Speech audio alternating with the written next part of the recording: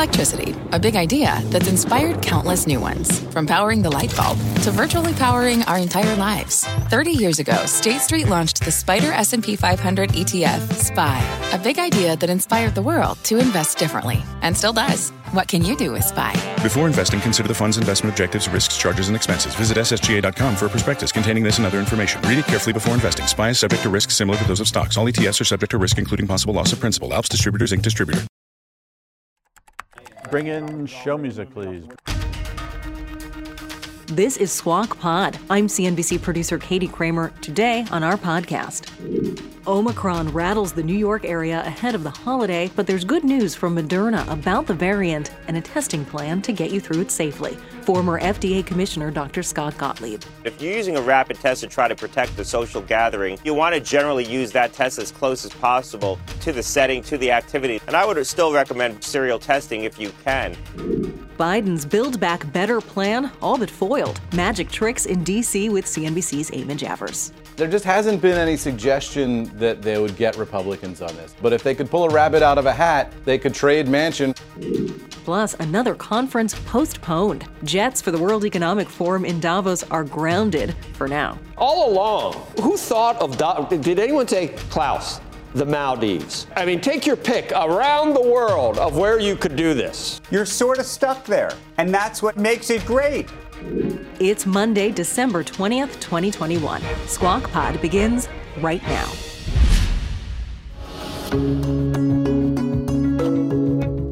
We start the podcast today with a feeling of deja vu. COVID cases up again, and market confidence is down again. The Omicron variant of COVID-19 has been found in 43 out of 50 U.S. states and around 90 countries, and the number of new cases doubling in a matter of days.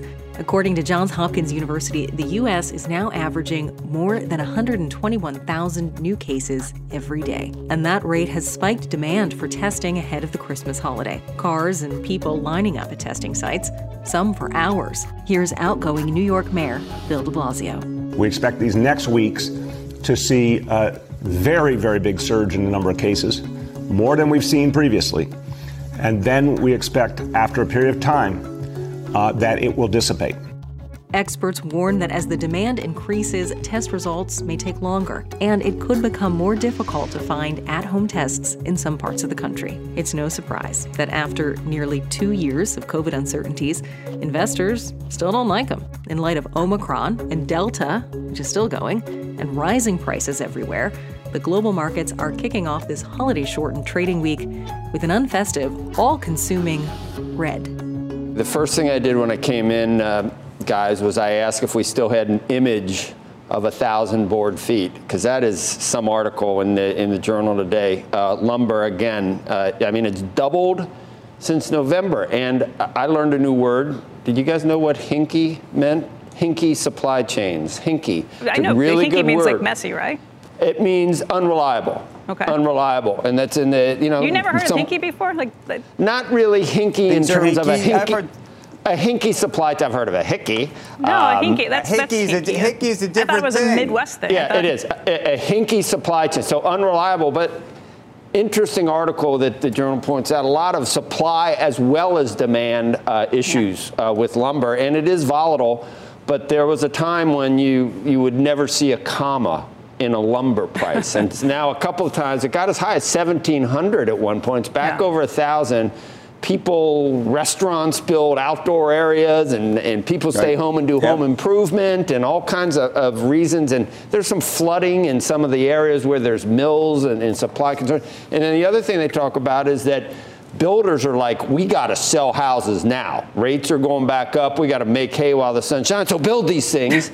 And so there's all these things going on, but could be a supply chain, another harbinger of maybe we're going, Omicron might be taking us further. And then you got Christmas and you got on the opposite end, you got oil prices, which are sliding today. But that is obviously that is a demand issue globally. Becky, I saw the Dow was actually down more than 500 at one point. Yeah, I saw it down 444 at one point. Yeah, I saw it when it did rebound a little after Moderna said they gave 100 milligram and 50 milligram, what the booster was able to do in a test tube. I don't know what that means, at 37 times antibodies or something, but somewhat positive for the existing Moderna booster, not even the Omicron. But you saw the story in the New York Times yesterday that said basically these two mRNA vaccines, Moderna and Pfizer, are the only ones that have any effectiveness against Omicron. And if you are talking about whether it be J&J, whether it be Sinovac, whether it be Sputnik or any of the other, AstraZeneca, any of the other vaccines around the globe, they basically have zero effectiveness against Omicron. If you go into the doctor and he goes, I got a good vaccine for you here, it's called Sputnik, I think it's like I might find a new doctor. I don't know. What you were talking about with the spikes and lumber prices and other things, Joe, Diane Swank was on Twitter this week just talking about how this pandemic is different than any other. In pandemics in the past, you didn't have these fears of inflation because things shut down. There wasn't the demand. This is different from every other pandemic in that there is huge demand and huge consumer spending that goes along with some of these things. That's why you have these kind of crazy forces that are coming up against each other. Well, I got to get shopping for Christmas. I got to do some because. Really? Well, yeah. And are the shelves? How are the shelves? Not great. I don't know. I've been done for a while. This is going to be a boon for Amazon. If you thought that Amazon was slowing during Christmas, if you can get this is going to be. I don't know. Tried to get ugly sweaters. You can't get them before Christmas at this point. Tried that yesterday. Who wants an ugly sweater? Because I just found out last night that it's ugly sweater day at school on Thursday. You can't get an ugly sweater delivered by Thursday at this point. I will send you one from my closet. It's not for me. I need a small one for Kaylee. Got a size 6. We can shrink it. Now to Washington, West Virginia Senator Joe Manchin says he will not support President Biden's Build Back Better plan. Eamon Javers joins us now with what investors need to know. Good morning, Eamon. Yeah, good morning, Joe. Senator Manchin's announcement came with less than an hour's notice to the White House, and the announcement means the ambitious package pushed by President Biden to improve education, the social safety net, and deal with climate change is all but dead.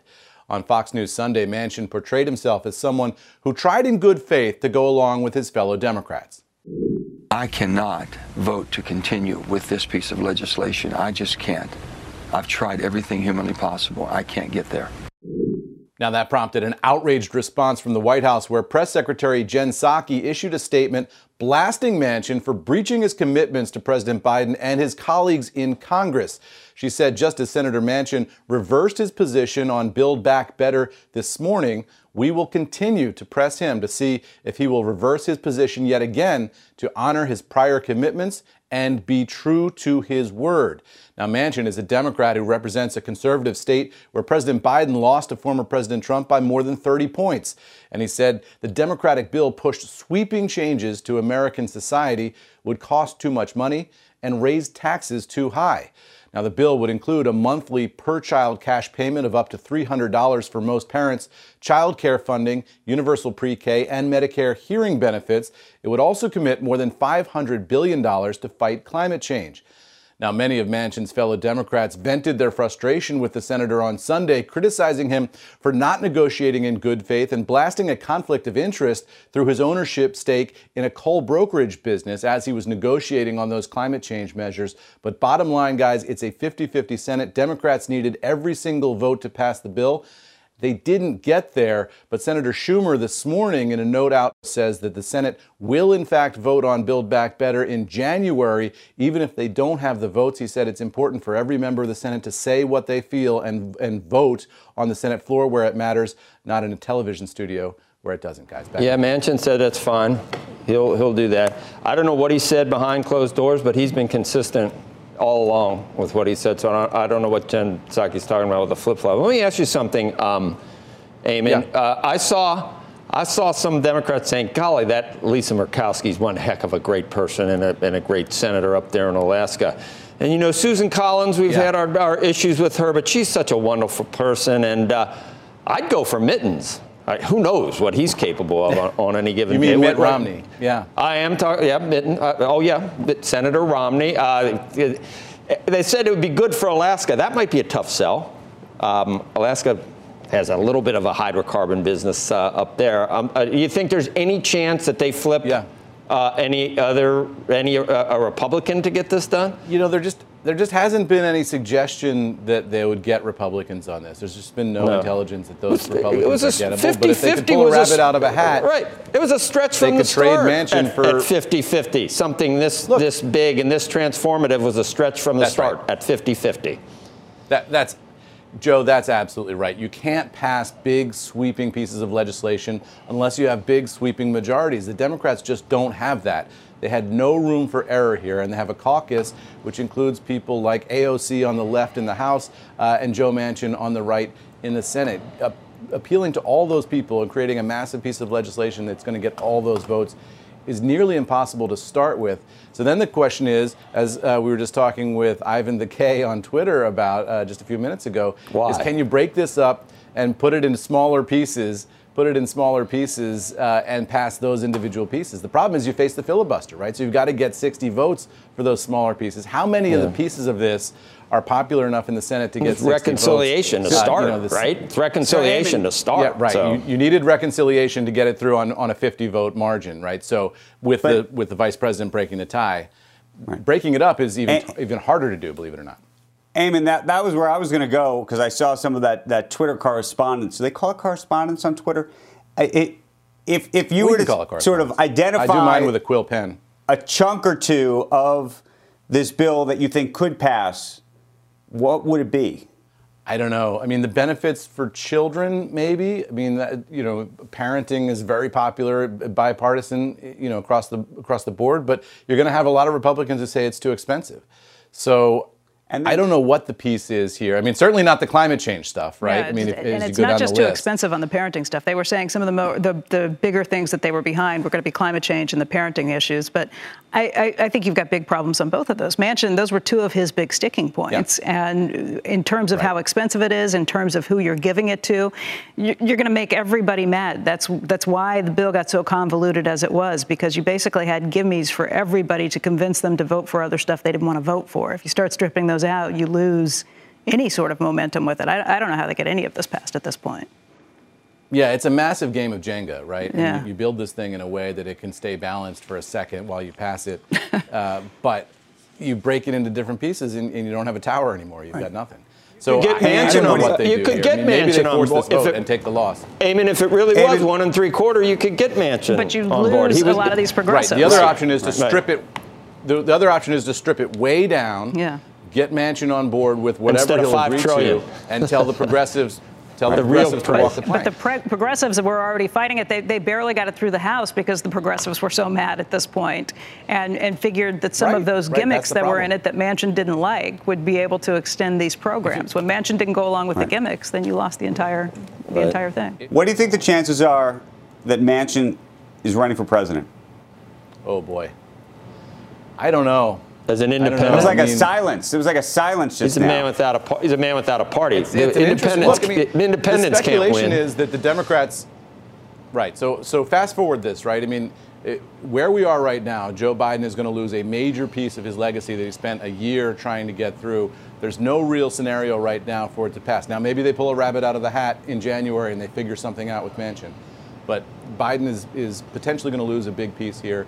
He's potentially going to lose big time in the midterm elections in the fall. That means the last 2 years of his term, he passes basically nothing and faces a Congress that's investigating him for 2 years. And then there's the question of whether he's going to run again or not in 24. A lot of Democrats suspect he's not going to run, which sets up sort of a circular firing squad of a Democratic campaign. Andrew, don't ruin the Trump-Hillary rematch while he's trying to do it. Don't ruin that Trump-Hillary rematch, which people are starting to talk about in absolute horror. I'm wondering where the Democratic Party is going to be effectively in 3 years from now, and where Manchin plays in that in a completely polarized world. Does he look like he's somebody in the middle, or does he look like he's somebody far out? That's the question. He looks like somebody who represents West Virginia. That's like. People forget and he this. doesn't look like somebody who could win a Democratic primary. Right? You got to go and get Democratic primary voters to vote for you. Okay. Eamon Javers in Washington, D.C. this morning. We have some other breaking news for the elites in our audience and maybe the elites on our sets. The World Economic Forum in Davos being called off officially now due to the Omicron variant COVID-19. That annual meeting was scheduled to take place in Davos, Switzerland. It was supposed to happen on January 17th through 21st. The group now saying that it is planned for early summer.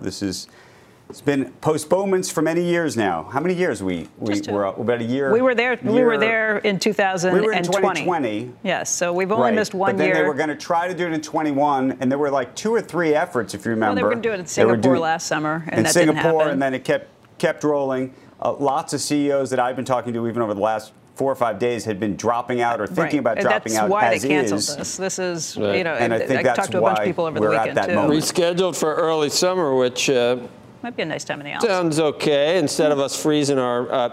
But all along, who thought of? Did anyone say, Klaus, the Maldives? I mean, take your pick around the world of where you could do this. Oh, I have very. I know. I know you love it. I know you. But why? You know why? Why? You know what's so great about it? No, because I don't. The truth is, and you'll understand this. You're sort of stuck there, and that's what actually makes. But that's what makes it great. Hitting your head against the wall when you makes it great. It's really good. It's like, whoa, it's much better when I don't hit my head against the wall. Whoa. Oh, you're in this beautiful place. You have these beautiful mountains. You can't fly in and out just whenever you want. You know what? It's complicated, right? It's very difficult to get there, so the people get stuck there. And as a result, there's lots of people crappy watching. Showers and a plastic toilet. This is why places like Aspen are a great place for a conference, because it's hard to get to and it's hard to leave. At least you can get a hotel room private jet and a private helicopter. Where your feet don't hit the wall, where your feet aren't hitting the wall, and you're watching, Law and Order reruns in German. But that's you, Joe. You're the only one doing that. Because you're out eliting. You're out eliting and influencing and God knows what else over there. I've never if even you're done there, you might as well make hay. Why are you there otherwise? Watching Law and Order in the middle of the mountains. Yeah, in German. It's impossible. It is a Rorschach test for your personality, let's just say. Next, on Squawk Pod, Dr. Scott Gottlieb on Moderna's big news in the fight against COVID's Omicron variant. A properly boosted vaccine does appear to be quite effective and provide meaningful protection. You're also going to see some symptomatic infections. These vaccines are not 100%. Plus, safeguarding your holiday plans and your offices right after this. What's on the horizon for financial markets?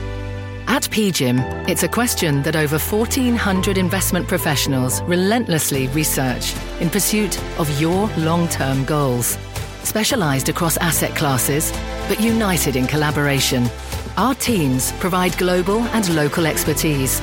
Our investments shape tomorrow, today. Pursue your tomorrow with PGIM, a leading global asset manager. This podcast is supported by FedEx. Dear small and medium businesses, no one wants happy customers more than you do. That's why FedEx offers you picture proof of delivery, packageless and paperless returns, as well as weekend home delivery to 98% of the U.S. on Saturday and 50% on Sunday. See the FedEx service guide for delivery information. FedEx Ground service is also faster to more locations than UPS Ground. See what FedEx can do for your business. Absolutely, positively FedEx.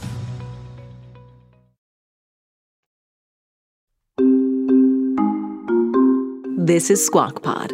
Good morning and welcome back to Squawk Box right here on CNBC. I'm Andrew Ross Sorkin along with Becky Quick and Joe Kernan. Some of the New York financial firms that had been among the most aggressive in bringing people back to the office, well, they're going remote again. Robert Frank joins us with that. Robert.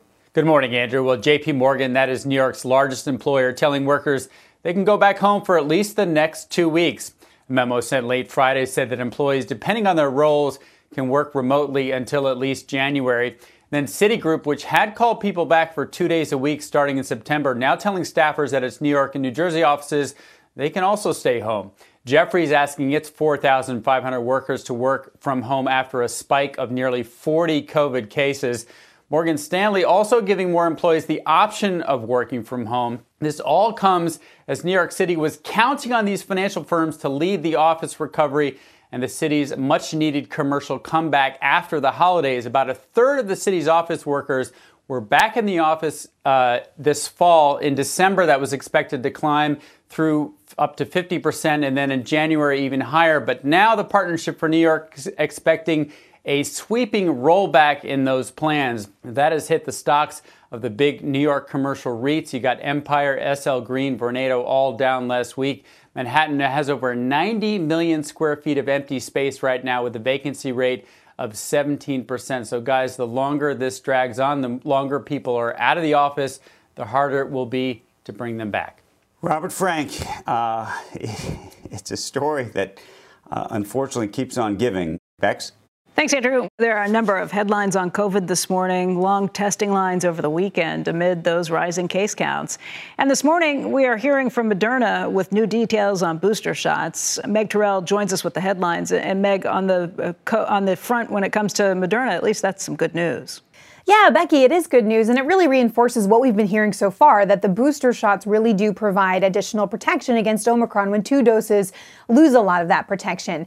Let's start by looking at what the case numbers look like right now. They have exceeded 130,000 on the daily average nationally. Hospitalizations now approaching 70,000 people, and deaths now approaching 1,300 a day. Primarily, the largest infection rates you're seeing in the Northeast and the Midwest. And in terms of the balance between Omicron versus Delta, CDC updated us last week saying it was about 13% prevalence in the New York, New Jersey area for Omicron, but we know that's growing really fast. And we heard from Houston Methodist over the weekend, they were seeing 80% of their cases being Omicron that they were sequencing. Dr. Fauci talked about what he's seeing in that balance yesterday on Meet the Press. Here's what he said.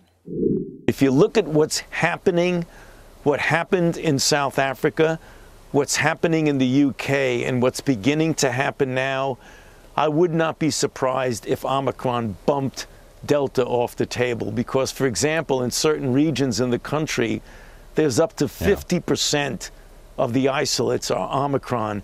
That's a doubling time of anywhere from 2 to 3 days.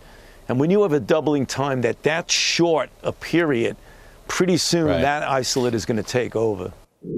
And so we are expecting potentially to hear an update from the CDC on those averages across the U.S. tomorrow. Meanwhile, on that Moderna news you mentioned, showing lab data that 2 doses doesn't provide great neutralization, at least in the antibody levels of Omicron, but with the half-dose boost, which is the one that's cleared now for everybody, antibodies are raised by 37-fold. A full dose raises them by 83-fold. And Moderna says, based on the quickness with which this is spreading, they're going to stick with the current booster, but they are still developing an Omicron-specific vaccine, which they expect to bring into human trials early next year, guys. So kind of the same strategy we've been hearing from Pfizer, and of course, good reassuring news there on the booster front, guys. Meg, when you hear about Omicron spreading so rapidly, the idea of starting human trials next year for anything related to an Omicron strain seems kind of ridiculous. It's going to burn through the population before they can get anything done on that front.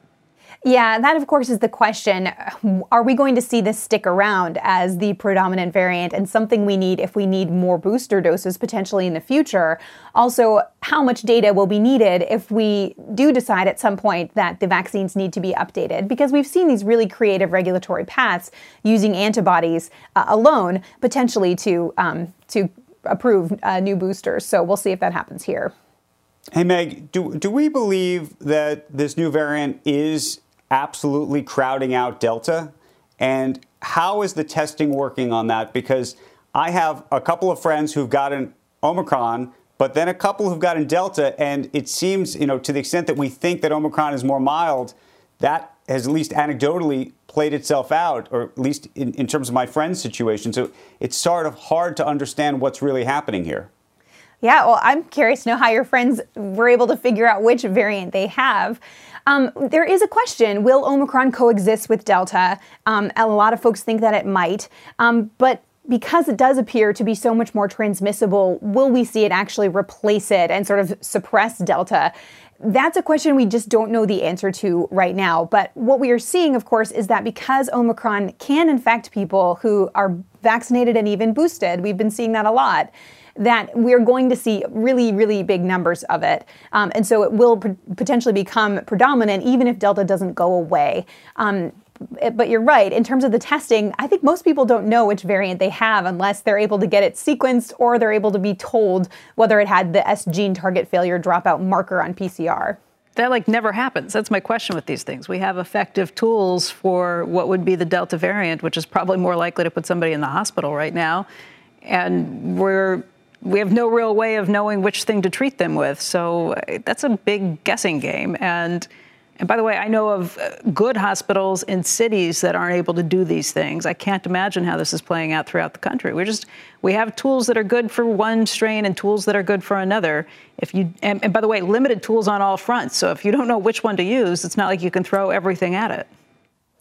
You're totally right, Becky. And actually, we saw new guidelines come out from HHS on the antibody drugs, which are, of course, the most relevant to what you're talking about, because the Regeneron and Lilly ones, of which we have more supply, don't work against Omicron. We have a Vir GSK antibody drug where we have very limited supply that does hold up against Omicron.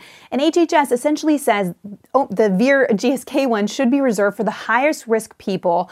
And also, if you can tell using that marker on PCR that they have Omicron, or if you're in an area with more than 20% prevalence of Omicron, which it sounds like is going to be many places either right now or very soon. So it is a very difficult situation with the antibody drugs. Yes, it's changing faster than we can give guidelines to healthcare professionals on how to deal with it. Meg, thank you. Joining us right now is Dr. Scott Gottlieb. He's former FDA commissioner and a CNBC contributor who also serves on the boards of both Pfizer and Illumina. And Scott, we need you today. Obviously, a lot of questions about what's happening because things are changing so quickly. The good news on the Moderna front is that, it does look like it works against Omicron, same thing that we've heard from Pfizer. I guess the question becomes, how effective are they? When will we know? And why do we still hear cases of people who are double vaxxed and even boosted with one of these mRNA shots who are coming down with Omicron?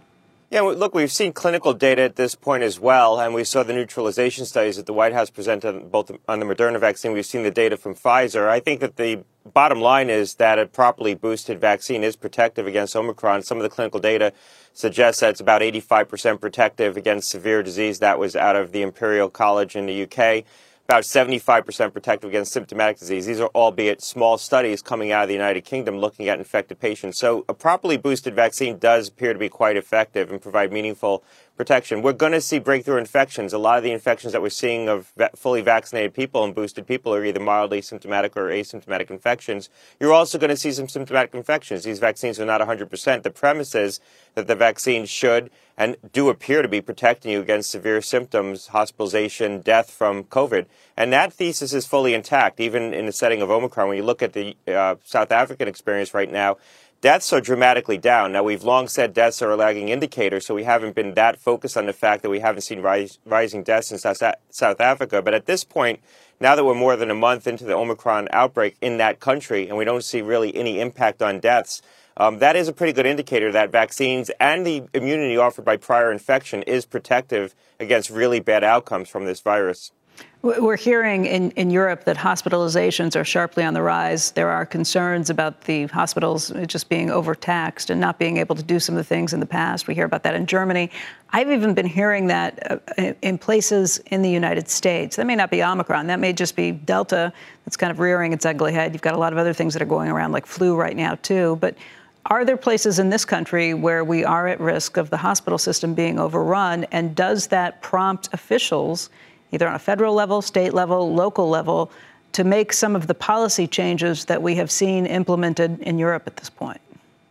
Yeah, I think you'll see it potentially at a local level when local healthcare systems get taxed. I don't think you're going to see anything done at a federal level. And there are healthcare systems in this country that are at capacity right now because of a combination of Delta and rising flu incidents. The hospitals in the Great Lakes region, in New York and Buffalo, there's a number of hospitals that are over 110% capacity in their ICUs right now. Same with Seattle, when you look at that part of the country as well. So parts of the country that were having a pretty brisk Delta wave and we're having rising flu incidents, now you lay Omicron on top of that, and that's really going to push some hospitals over the brink of capacity. I mean, the good news is that it does appear to be the case that hospitalizations for Omicron are on the whole less serious. Length of stay is shorter. If you look at the data coming out of South Africa, there's been about a 30% reduction in hospitalization That assumes that they're capturing most of their cases, which I think that they're not. But there's been an 80% reduction in ICU admissions. So you're seeing a substantial reduction in severe cases coming into the hospital requiring intensive care. So if that's replicated here in the U.S., because of the pre-existing immunity in our population, even if you see rising hospitalizations, if you can increase the flow through the hospitals, more of those hospitalizations require shorter stays and not as intensive therapy. This may be something even healthcare systems that right now are taxed can weather. We'll see. I mean, that's the open question right now is how much of a burden this is going to become on healthcare systems and what kind of policy response you need to implement locally. I do think most of the mitigation, if it gets implemented, is going to be on a local basis and it's going to be reactive rather than preemptive. You're not going to see preemptive closures of schools and businesses. What you might see is reactive steps taken when you have outbreaks on a local basis that are taxing local healthcare systems. I had read something this morning that in Michigan, in terms of the hospitalizations for people with COVID, average age for vaccinated people was 75. Average age for unvaccinated people was 48. Is that true, and is that reflective of what you see across the nation? Well, that wouldn't necessarily be surprising because a lot of the spread in unvaccinated, first of all, there's fewer unvaccinated people, and the cohort of people who've chosen to be unvaccinated tend to be younger. And so the fact that the average age of people who are showing up in the hospital unvaccinated is a younger age probably reflects the demographic of people left who are unvaccinated. And if vaccinated people are going to get into trouble with this virus, it's going to be people for whom the vaccines don't work as well. And those tend to be people who are immunocompromised or elderly and frail, where you don't get as robust or as durable a response from the vaccines. So that brings me to my next question. I think a lot of people are trying to figure out if their holiday plans are safe right now. And if you are fully vaccinated, if your kids are vaccinated, if you've had your booster shots, I would assume you could feel pretty good about things, even if you get it and figure that it's not going to be a big deal. If you are planning on visiting older relatives, maybe immunocompromised relatives, should you be rethinking that plan? Yeah, look, I think holiday plans can be made more safe, but I do believe that we're in for a difficult 4 to 6 weeks right now, and people who are vulnerable need to take added precautions. This is a highly contagious variant. It is breaking through the immunity offered by prior infection and vaccination. So people who know that they're vulnerable, many of whom have been sheltering for a year and living sadly diminished lives because they haven't been able to do the things that they want to do. This is going to be a very difficult 4 or 6 weeks. And so I would start to just take added precautions. That doesn't mean you can't gather safely. But if you're going to do it in a setting of people who are at risk from this virus, you really need to do things like testing and make sure you're not introducing an asymptomatic infection into that setting because certain people are excessively vulnerable to this virus. Omicron, Delta, all of these variants. Hey, Scott, can we just do a little practical news you can use on testing for a moment? I follow Michael Mina, who I think you follow as well, online around a lot of the testing procedures. And it seems like, before a dinner or a family event, people are saying test 48 hours, within 72 or 48 hours prior to said dinner or meal or gathering. And yet, I think a lot of the testing specialists are now saying, no. What you need to be doing is literally taking a rapid test on the way in the door within an hour or two prior to the actual gathering, rather than something that tells you that you thought you didn't have it, especially as Omicron is as transmissible as this. Is that the right advice? Generally speaking, I mean, you shouldn't use a rapid test if you have a high index of suspicion that you may be infected. So you should go out and get a PCR test. But if you're using a rapid test to try to protect the social gathering, a PCR test is generally going to register a positive result earlier than an antigen-based test. An antigen-based test, the rapid test that you would use at home, aren't going to register a positive result until you have enough virus in your body to actually produce enough antigens to get a hit on that test. And so that may be later in the course of the illness. It may be after you manifest symptoms. And so you want to generally use that test as close as possible to the setting, to the activity that you're trying to protect through using testing. And I would still recommend, serial testing if you can.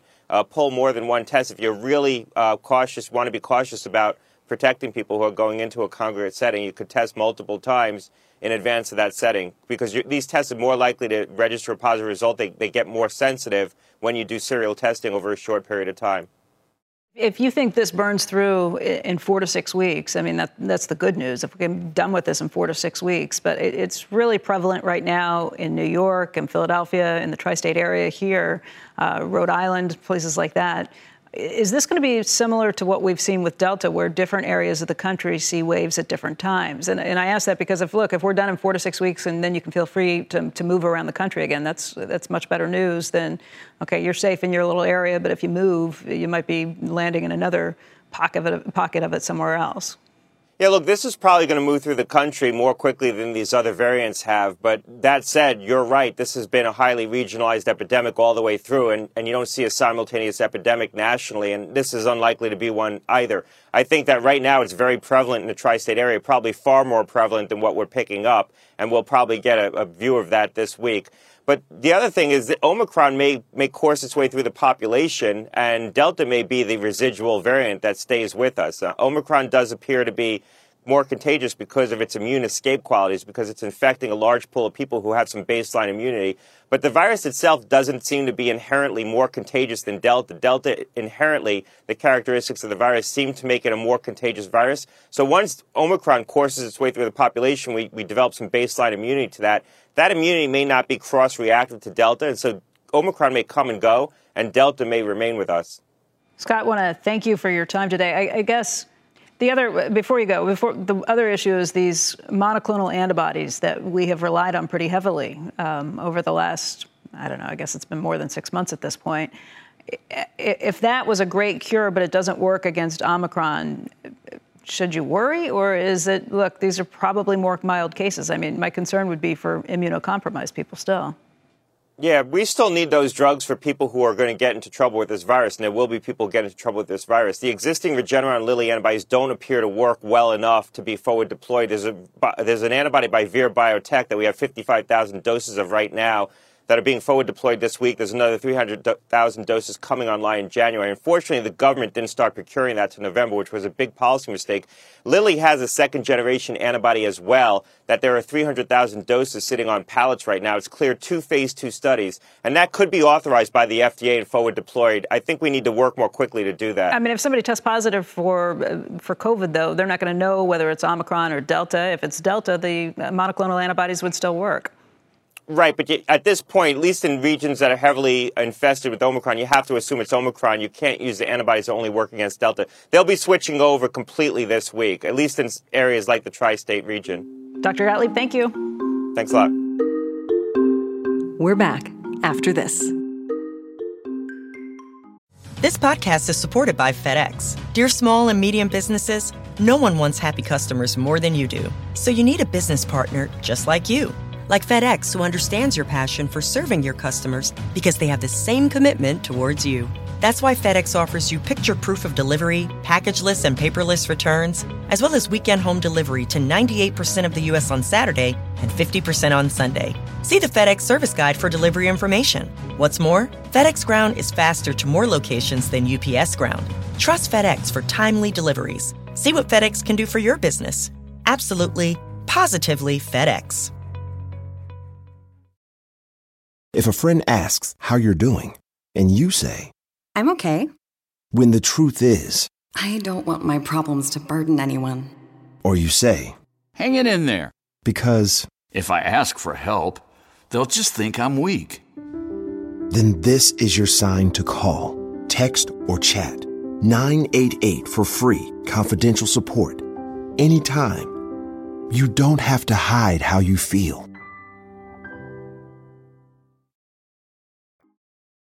And that is the pod for today. Thanks for tuning in. We're bringing you all the news you need this holiday week, the good, the festive, and the ugly. Who wants an ugly sweater? I will send you one from my closet.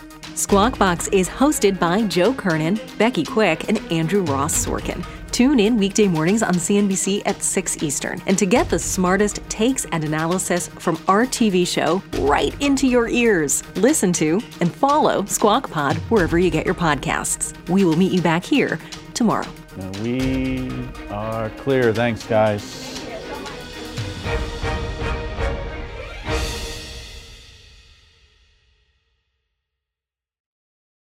This podcast is supported by FedEx. Dear small and medium businesses, no one wants happy customers more than you do. That's why FedEx offers you picture proof of delivery, packageless and paperless returns, as well as weekend home delivery to 98% of the U.S. on Saturday and 50% on Sunday. See the FedEx service guide for delivery information. FedEx Ground service is also faster to more locations than UPS Ground. See what FedEx can do for your business. Absolutely, positively FedEx.